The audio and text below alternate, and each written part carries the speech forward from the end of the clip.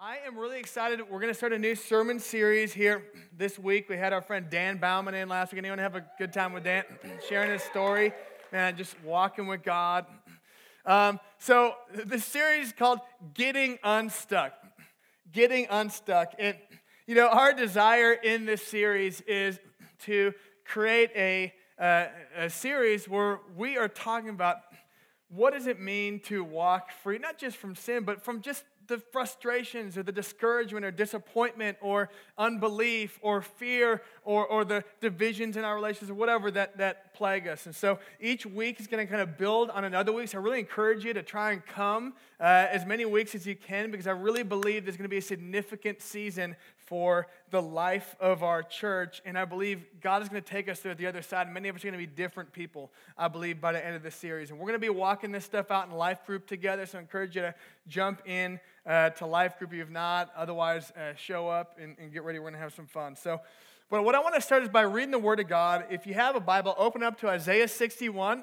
If you don't have a Bible, we will show it on the screens, but we'll also have some people walking Bibles down the aisle. So Isaiah 61, at the beginning of the chapter, it says this: "The Spirit of the Lord God is upon me, because the Lord has anointed me to bring good news to the poor. He sent me to bind up the brokenhearted, to proclaim liberty to the captives and the opening of the prison to those who are bound, to proclaim the year of the Lord's favor and the day of vengeance of our God, to comfort all who mourn and to grant to those who mourn in Zion, to give them a beautiful headdress instead of ashes, the oil of gladness instead of mourning, the garment of praise instead of a faint spirit, that they may be called oaks of righteousness, the planting of the Lord for the display of his splendor." I'm going to pray with me as we start. Father, thank you, not only for just this powerful scripture, but thank you for the work you have done to bring freedom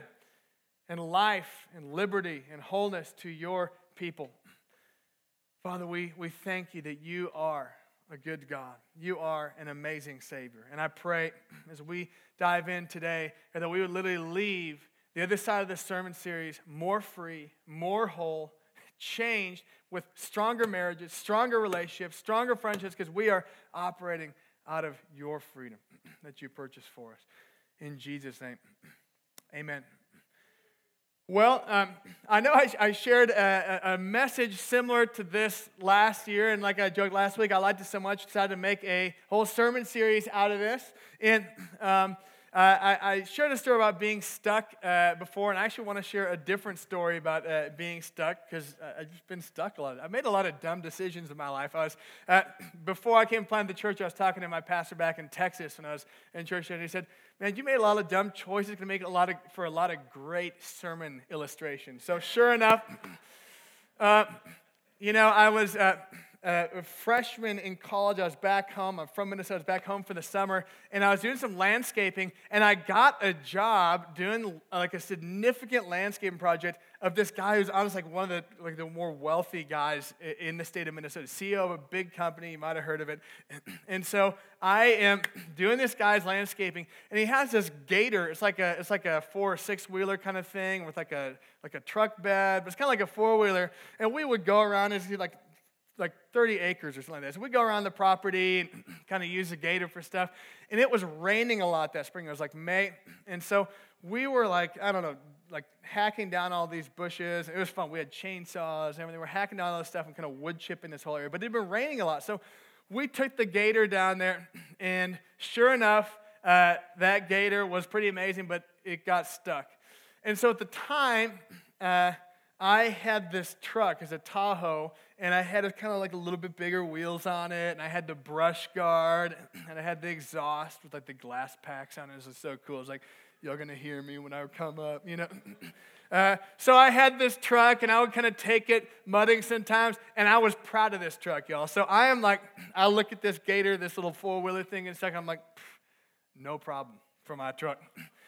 So I'm just going to gently drive my truck through his property. Now, if y'all have ever been on wet grass, and again, this guy's like a big deal. So I'm gently don't mess up his grass. I'm going to just drive this down, get this thing unstuck. I had like a 80-pound chain I carry in the back of my truck. So I'm like, I'm so cool, I'm going to pull anyone out at any time if they need help. So I get my big chain out, my towing chain. I'm like, we're just going to whip this guy out of here, no problem.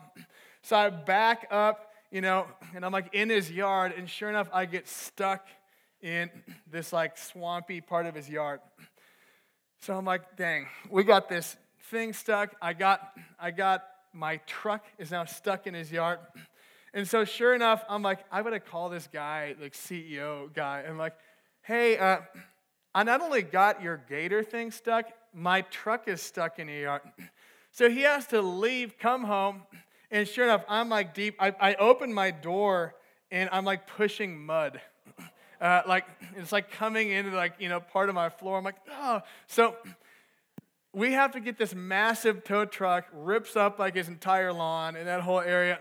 Anyways, sure enough, we got the truck unstuck. He was super gracious. But man, in that moment, I'm like, this thing is stuck.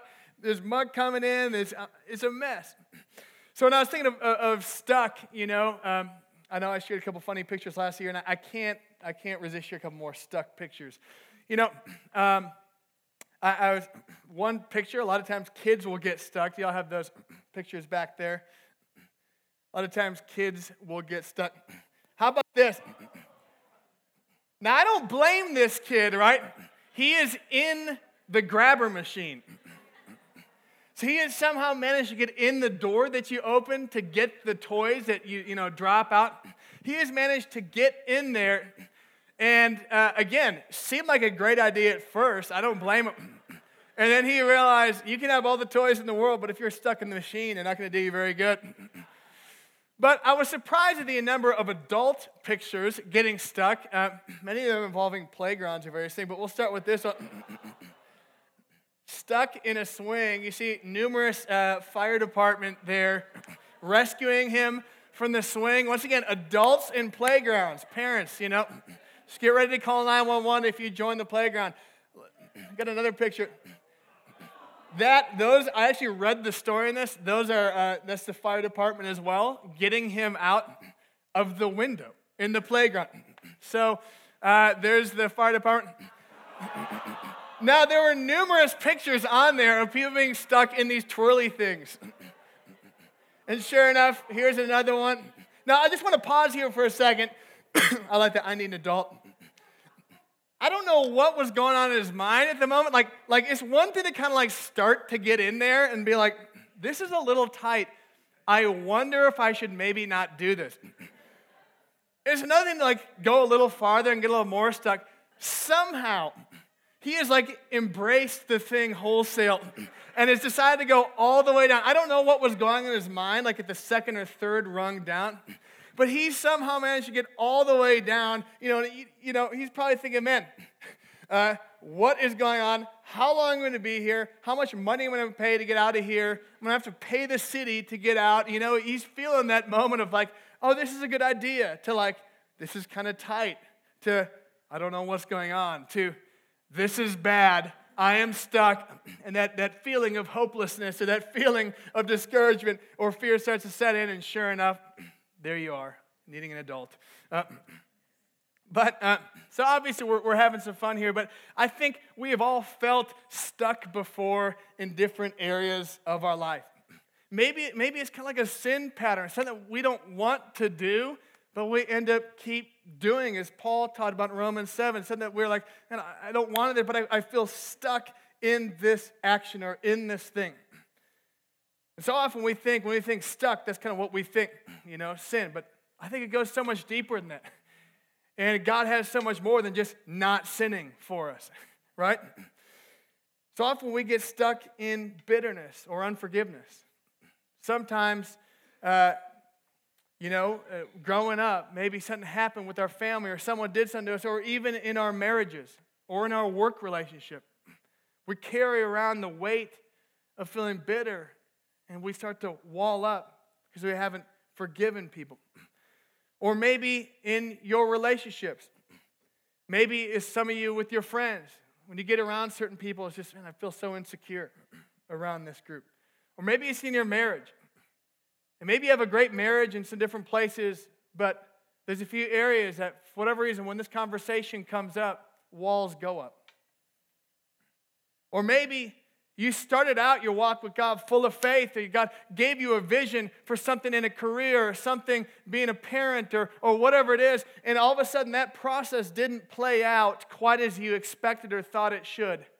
And all of a sudden the faith and the hope that you entered in with is not what's in your heart, and you look down at your heart and what you see instead of faith and hope and expectation is discouragement, fear, and a sense of failure. And maybe some of us here, we feel so deep stuck that all we feel so often when we think of God or when we think of moving forward in an area is just a sense of shame. And I don't want to grow in God because I feel like when I try, I always fail in my marriage or in my relationship with God or in my finances or whatever, name the area of life. And what happens when we get stuck, just as these guys feel stuck, when we feel stuck, man, what happens? We carry around all these weights and these things. Like, this is a heavy stand, and so often we're stuck and we're carrying around unforgiveness. And we're carrying around, unforgiveness, and we're showing up to work and it's like, oh, man, I'm exhausted just to get here. I got unforgiveness with my spouse, and when I left work, or, showing up to work, and, I don't want to be in this meeting because I'm so frustrated with all these people.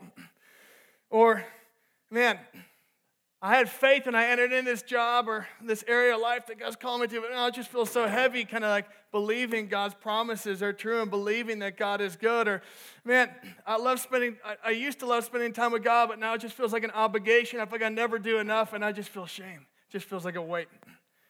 And what happens is we feel fatigued, and all of a sudden our relationships start to deteriorate. Walls start to go up, and hope starts to go down. And we wonder, probably like the guy in that twirly thing, how did I get here? I have no idea how he got there. But all of us, we felt in our lives and whatever we're stuck, that wasn't our intention to get stuck. That's not the trajectory we set out to be in whatever area that we feel stuck in. But the reality is, all of a sudden we find ourselves stuck, which we've all related to, and wonder, how did I get here? I want to say, I've been there before. You name the list of things I just went down. I felt all of those. I shared back on Easter, and when I met Jesus, I was ready to end my life. I was making a plan how I was going to end my life, and it's been a journey since then. And I don't know what's going on with you in your life, but man, I've got good news. Because when I read this passage in Isaiah 61 that we read earlier, who did Jesus come for? This passage is speaking, it's a promise of Jesus, a promise of a future Messiah who would come and save and deliver and restore and make whole. And what it doesn't say is that he would bring good news to the religious, although it is good news for the religious. It doesn't say he'd bring good news to those who have it together. He'd bring good news to people who cleaned up their life and cleaned up their marriage and then came to church and put a face on. No, it says, who does he bring good news to? The poor, the brokenhearted, to captives, to those who are bound. Right? Bound. Like, we read the Bible and we're like, oh, nice flowery language, being bound. Have you ever been bound? Have you ever been stuck? That guy was stuck in that thing. This is for real. Bound. Like I feel hopeless. I feel no way out of here. I want to step forward, but I'm bound. I want to get free, but literally my hands are tied. I feel like I can't do anything. Man, it's good news for you today if that's you. What else does it say? It says, those whose lives feel like a pile of ashes. Those who are mourning and those who are faint of spirit. And is that anyone here? It may not be your whole life, but part of your life, part of your friendship with someone else, part of your marriage, part of your, career, whatever. Does that relate to any of us here? Because I think if we're to be honest, we all relate to that in some way or another. We're all in process. And you're in good company with people throughout Scripture. Because when God meets people, and even along the way, he typically didn't meet them in a great place. And it's typically a long journey for them to go, the call to go. Abraham was called by God to have kids, and have a son that would bless generations to come, and he was old.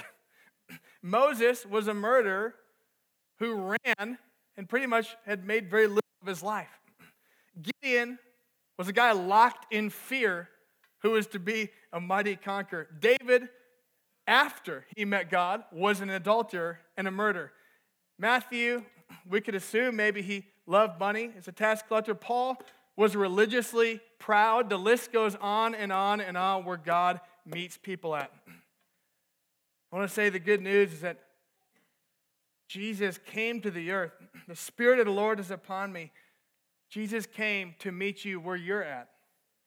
Whether you're here and you don't have a relationship with God, you're looking from the outside, I want to say Jesus wants to meet you where you're at today. Or you're here and you've been a part of this church, you've been a part of the church your whole life. Jesus wants to meet you where you're at today, wherever you feel bound, wherever you feel stuck. In our culture, we have developed all these different ideas of ways to get unstuck, formulas. We pay money and get this thing, or we take a pill to get skinnier. We've developed all these different things we do to kind of make the process easier. But as we look at this passage and throughout Scripture, what was it that brought transformation? What is it that takes a pile of ashes of someone's life and turns it into something beautiful? What is it that would take someone that is bound and set them free? It was Jesus. And as we start this series, I want to lay kind of a theological foundation. Freedom is not a formula or a feeling. Freedom is a person, and his name is Jesus. Freedom is not a formula or a feeling you have that's fleeting. Freedom is a person, a reality, and his name is Jesus. And he is raised from the dead, and he's alive. He's alive here in this room. In the context of this, the people of God, this is a prophecy of Jesus, the Messiah who would come and bring the good news to people. And you see that confirmed because when Jesus started his ministry in the Gospels, his first kind of public reading of Scripture, what did he do at the beginning of his ministry? He read this passage. And he got up and said, "The Spirit of the Lord God is upon me," speaking of himself. And then he reads through this, basically prophesying of what his ministry is and what his ministry would be. And then he closes it and says, "Today this has been fulfilled in your hearing." This is who Jesus is. This is who he is. That word save, we talk about Jesus saving. That word save in the Greek doesn't mean just to get to heaven. It means to heal, to deliver, to make whole, to restore. And I believe one day when Jesus returns, everything that is wrong will be made right. But we see Jesus when he was walking around on the earth. He didn't just get to heaven, he literally brought heaven. What you see in the ministry, he went around literally saving, making whole. Everything he did, there's no one like him, right? He would stoop down and offer forgiveness to a woman who's being shamed by religious zealots. He would offer forgiveness to a woman who had been married 5 times and still committing adultery, and she would actually be used by God to start a revival. He stood up against religious tyranny and oppression. He would touch those who were outcasted, who had leprosy, who literally you shouldn't even touch for health reasons. He would go to the outcast, and he'd touch them, and they'd be made whole. He pushed up against cultural boundaries and cultural norms to bring his kingdom.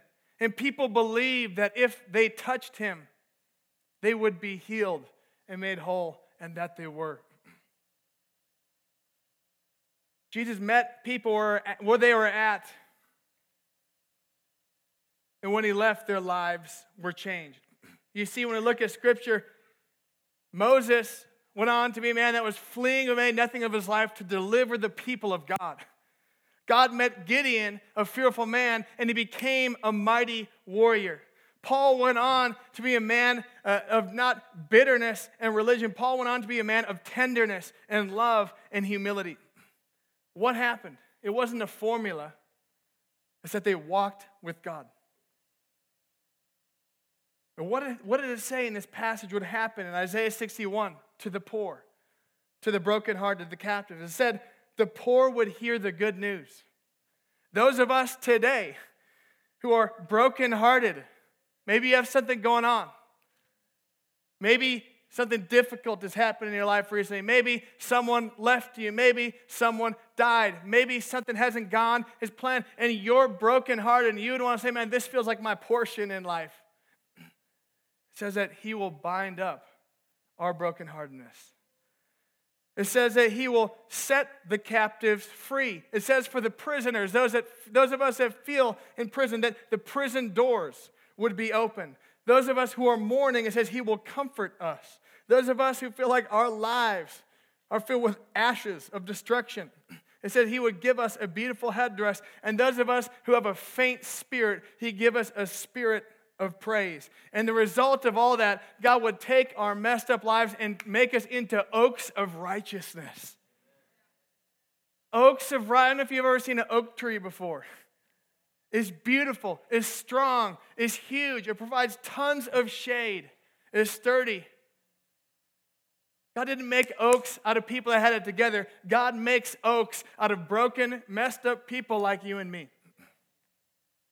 I want to say God is raising up a room of oaks here. But he doesn't just want to say, hey, now go do a bunch of religious stuff and go change the world. God wants to heal and restore your heart. Why do we stay kind of in bondage to things? It's because we're looking for love, man. We're looking, man, food is easy because when my life gets chaotic, food is always a steady place. It's going to love me, right? Or when I feel insecure, I'll just put up walls again so I won't get hurt again. And I'll just love myself and kind of keep to myself. So no, and what happens? People hurt us, but a person named Jesus enters into our hurt, and he heals us and restores us and sets us free. Jesus doesn't want to just make you an oak and just boom, one day he's going to step into whatever prison you're in. He wants to step into whatever bondage you're in and start the process of healing and restoring and giving hope and giving beauty and giving life again where it feels like there's death. I know I shared some of my story a couple weeks ago on Easter. God met me at the end of my life, at the end, what I thought would be the end of my life, where I had no hope, and God gave me hope. He took my shame and gave me a purpose. Maybe some of you are there today, but it didn't end there. God, if you're there today, God wants to meet you today. But then throughout my journey, I was insecure of other people. I was afraid of rejection. And what happened? As I was in the church, in relationships, Jesus came in. He started to heal the rejection of the past. He started to heal the places I felt like I didn't measure up. And there's even places in me because, man, I got saved, but my heart was still messed up in some ways. I thought I had to kind of perform and spend time with God for him to love me. And I remember feeling like I'm going to spend time with God and do all these things so he loves me. And I remember just feeling like a failure 4 years into being a Christian. Just feeling like, man, I'm doing all these things. I'm trying to be a great person. I feel like I keep failing God. I remember reading the scripture and being in a season where God literally took me where I'm like, I feel like I can barely pray. I used to pray for like hours at times. I feel like I can't even pray for 5 minutes now. He made me weak so he could love me. God, I had it together before as a Christian. I feel like I can't do it. And where did he meet me? At my lowest point again and again, where God has made me weak. He's loved me. He's healed me. He's restored me. Your healing is not a formula. Your process it's not going to be some perfect process. It's going to be walking with a person who enters into the hurt and pain of your heart and brings salvation. God is doing it again and again. God has done it since we planted this church. I've had hurts and pains and frustration and not knowing what to do at times, and I've had a Savior walk me through. I've had a Savior get me past my disappointment. I've had a Savior walk me through my insecurities. I've had a Savior who tells me again and again, hey, don't give up hope because I'm on the move. If you've been a Christian your whole life and you're struggling and saving what, he saved you, but he wants to keep saving and restoring your heart. Well, you might kind of say, man, I pray, I spend time with God, and I don't feel like that's my experience. The weight of unforgiveness, the weight of rejection, the weight of these things feels just heavier. It feels heavier. And that's the reality is when we are operating out of unforgiveness, we're going to get in this, by the way, throughout this series. We're going to get in, like, how do you walk emotionally with God? How do you process emotionally with God? How do you walk through unforgiveness when it feels like a mountain that you'll never be able to cross? How do you walk through rejection? We're going to talk about that this series, and I think you'll be encouraged. I mean, again, I don't think 5-week series or whatever is going to be the end-all, be-all, but I believe it's going to move us forward. But when we operate out of forgiveness, we let hurt and pain in our lives. And so at times that becomes heavy, especially if it's piled on thing after thing after thing. I want to say Jesus overcame death by his death on the cross and the resurrection. Let me say it like this. There's nothing in your life, there's no death or feeling of death or destruction in your life that Jesus did not conquer on the cross and being raised from the dead. There's nothing in your life that is death and has caused death in your life that Jesus did not defeat in his death and resurrection. Let me kind of lay a little theological foundation for this, right? Because sometimes it feels so heavy and we kind of operate, and I've operated in many seasons out of discouragement.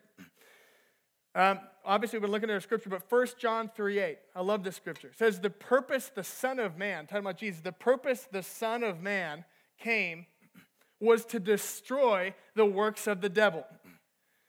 How many of you know that unforgiveness and bitterness and discouragement and fear, I mean, it's a normal human experience, so you're not weird if you got that going on. But that is a destruction that comes from sin. It's a work of the devil, right? It's destruction in our life, and Jesus came to heal. So what does that word mean? To destroy the works of the devil. That word literally means, in the Greek, to loosen from. To loosen from.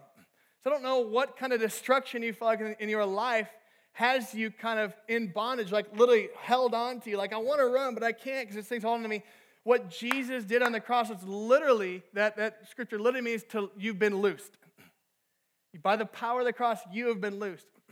Let me take it a little deeper here. Galatians chapter 4, verse 3 through 7.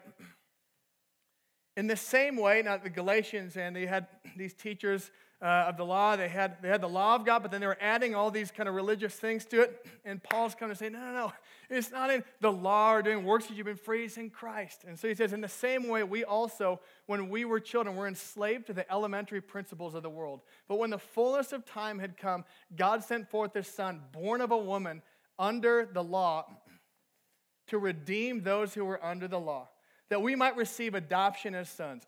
And because you are sons, God has sent the Spirit of his Son into our hearts, crying, Abba, Father. So you are no longer a slave, but a son. And if a son, then an heir through God.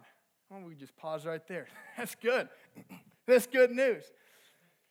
Let me unpack this for a little bit, kind of just to help us understand this. So there's 4 kind of Greek words for redeem. This one alone, this word redeem kind of refers literally, oftentimes, back to the idea of a slave market. So what would happen in the slave market these days, literally, people, would be bound, and they would be sold like a piece of meat against their will. So they're in bondage. They know what it's like to be in bondage. They know what it's like to have to be stuck in places that are against their will. And although hopefully none of us have had to experience that in the natural, I think some of us feel that at times emotionally. We're stuck in a place where it feels like situations or people or fears are controlling us and telling us where to go and what to do and when to do it. You'll never have a strong relationship because of this. You'll always be bitter because you'll never get past that hurt and pain of the past. If someone did that to you, you'll never be able to forgive them. What that word literally means, that redeem, kind of 2 different words in the Greek there. One is kind of literally paints a picture that he came in and he brought us out. So what did Jesus do? He entered in to the grimy, dirty slave market that we were in. He entered into the world. He enters into our reality. He enters into our pain. And what does he do there? He didn't just pay a few dollars to buy you. He gave everything. He looked at you and said, I want that one. Because they are not made for slavery. They are not made for bondage. They are not made for destruction. They are made for a purpose. They're made in the image of God, and He chose you. He chose you before you were born. He chose you and predestined you, Scripture said. If you are a believer, He chose you. And what did He do? He paid the full price. He said, I will take that one, and you can take my life so that one can go free. What does that mean? It literally, that Greek word of redeem literally means He came in and He brought us out. He brought us out. He came in, He paid the price of His life, He raised from the dead to defeat death, and He brought you out, not just so you could be not in slavery, but that you could have a life again, and a purpose and freedom. Isn't that good news? That is the picture that Scripture is painting. That's this picture that we see in kind of throughout Scripture. Jesus setting the captives free. So as I said, He didn't just pay the price to purchase us, but He paid the price to give us a new life. Let me unpack this just a little bit further before we're going to end in a few minutes. A few scriptures. This is what we have in Christ. In Christ, because of the work of Jesus, if you get that list up there, Colossians 1:13 says, we've been delivered out of the domain of darkness and transferred into the kingdom of His beloved Son. Some of you are in a dark place, but I want to say, positionally before God, you are in the kingdom. You might feel like you've fallen out. You might feel like you've fallen short. You might feel like your life looks more dark than it does light. But if you are saved, if you have Christ, you have been transferred from a kingdom of darkness, and you are now positionally in the kingdom of light. You might not be living like it. You might not be feeling like it, but you have been transferred, and that is a greater reality than even what we feel. I'm just getting started. 2 Peter chapter 1, verse 4, you've escaped the corruption of this world. Now we feel it, but Scripture says we've escaped it by the power of the cross. It says in 2 Peter 1:4, we're partakers of His divine nature. Romans 6 says we're dead to sin, and we're freed from sin, and we're alive to God. You might feel dead and stuck, but Scripture says that's not who you are. That's in the past. That's been crucified with Christ, and now you're alive to God. Isn't that good news? It says in Galatians chapter 2, we're crucified with Christ, and it's no longer I who live, but Jesus who is living His life through me. We're doing baptism in a little bit, and we're going to quote this scripture, Romans chapter 6, verse 4. You were buried with Christ in baptism, and you were raised through the resurrection of Christ to walk in the newness of life. As I've quoted before, Romans 8:11 says, the same Spirit that raised Jesus from the dead lives inside of you. I don't know how stuck you feel, but positionally before God, you are free. You are walking in the power. You've been let free. Colossians 3:3 says, you've been hidden with Christ in God. Ephesians 2:6 says, you've been raised with Christ and seated with Him in heavenly places. You might feel like you're stuck in the decay of this world, but in the Spirit, you are seated with Christ. You're seated above it, and you're with God. You're in Christ, and nothing you can do will make you fall out of that if you are His. We were born of God and of one that the devil cannot touch. 1 John 5:18. And because I'm freed by God, I am free indeed. Yeah. Amen? And what we do is we so often look at our lives that don't reflect that at times. And we say, this is just my reality. I'm stuck. But what Scripture says happened on the cross is such a greater reality. Amen. That old self has been killed with Christ. That old self has been put to death. That old self is not only who you are, it has no more power over you anymore. You might feel like you're deep in, man. And I know what that feeling is like to be deep in, whether it's sin or unforgiveness or whatever. You might feel deep in, but Scripture says you've been let free. And not only that, the resurrection power of Jesus is now living inside of you to walk out that freedom. Y'all need to get this because this transformed me. When I was trying to perform for God, I had to realize praying and doing things for God has nothing to do with my standing with God. I pray because I'm one with God. I don't fight for freedom. I fight because I'm free. I don't, try to make myself looking like a child of God. I am a child of God, therefore I live free, knowing that I have a Father who's going to provide for me. going to talk more about this next week, so come back. It's going to be good. Now, let me just end by this. You know, you might say, this is amazing, and I know some of these scriptures. Maybe I've heard them before, but why do so many of us live like it's not true? Let me use a little illustration.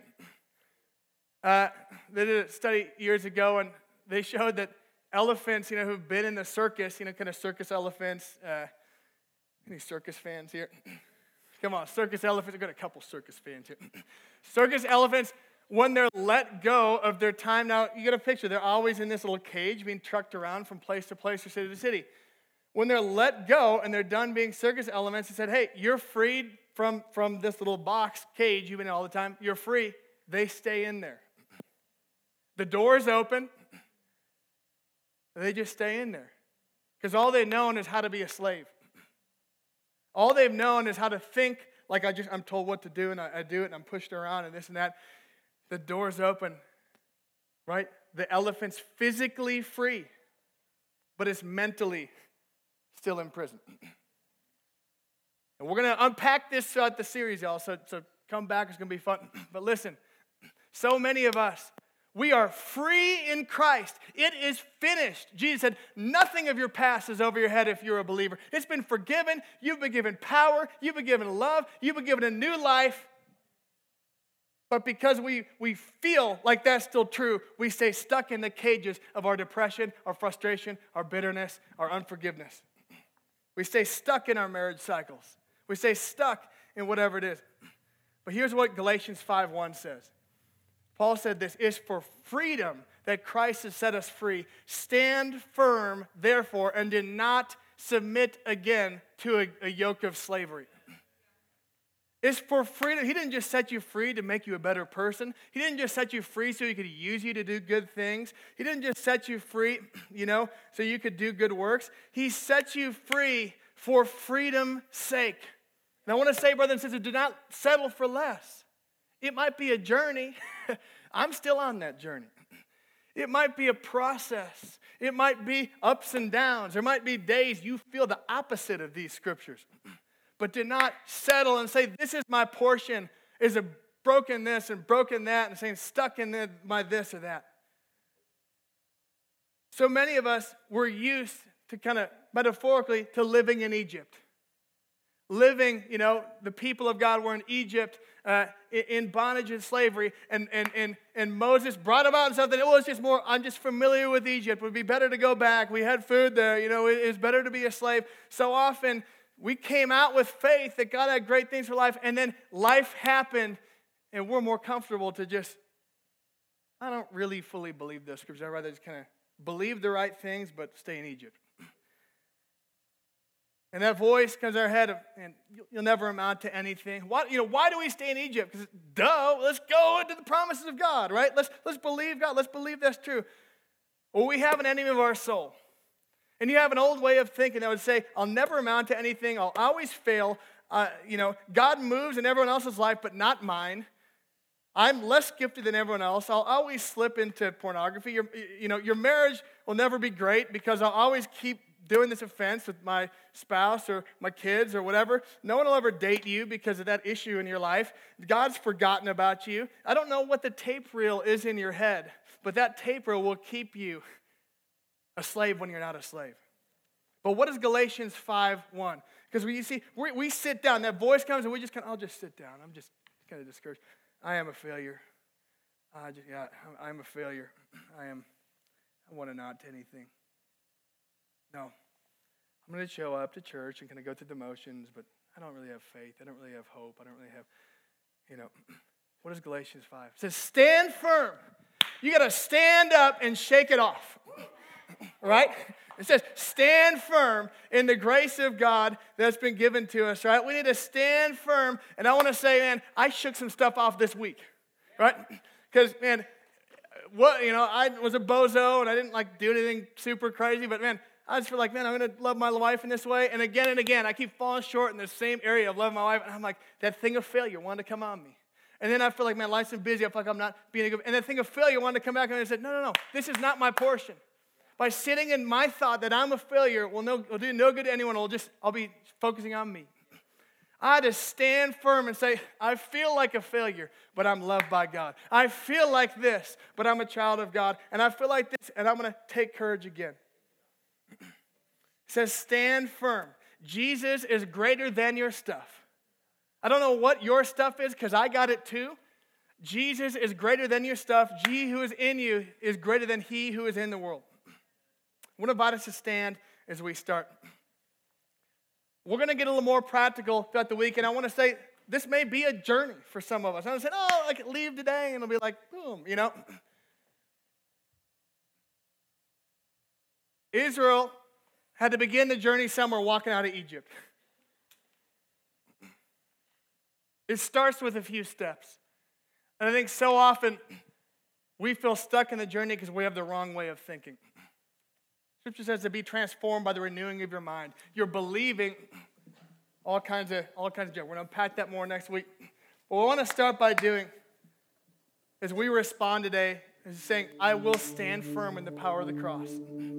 I will stand firm where you have given up hope, where you have given up and said, I will just die in this place in my life. My marriage in this place will just die. My hope in this place will just die. My calling in this place will just die. My whatever freedom from this sin, it will just die. I'll just stay stuck here. I want to invite us to stand in hope today in the power that Jesus and the work of the cross is greater than whatever that thing is.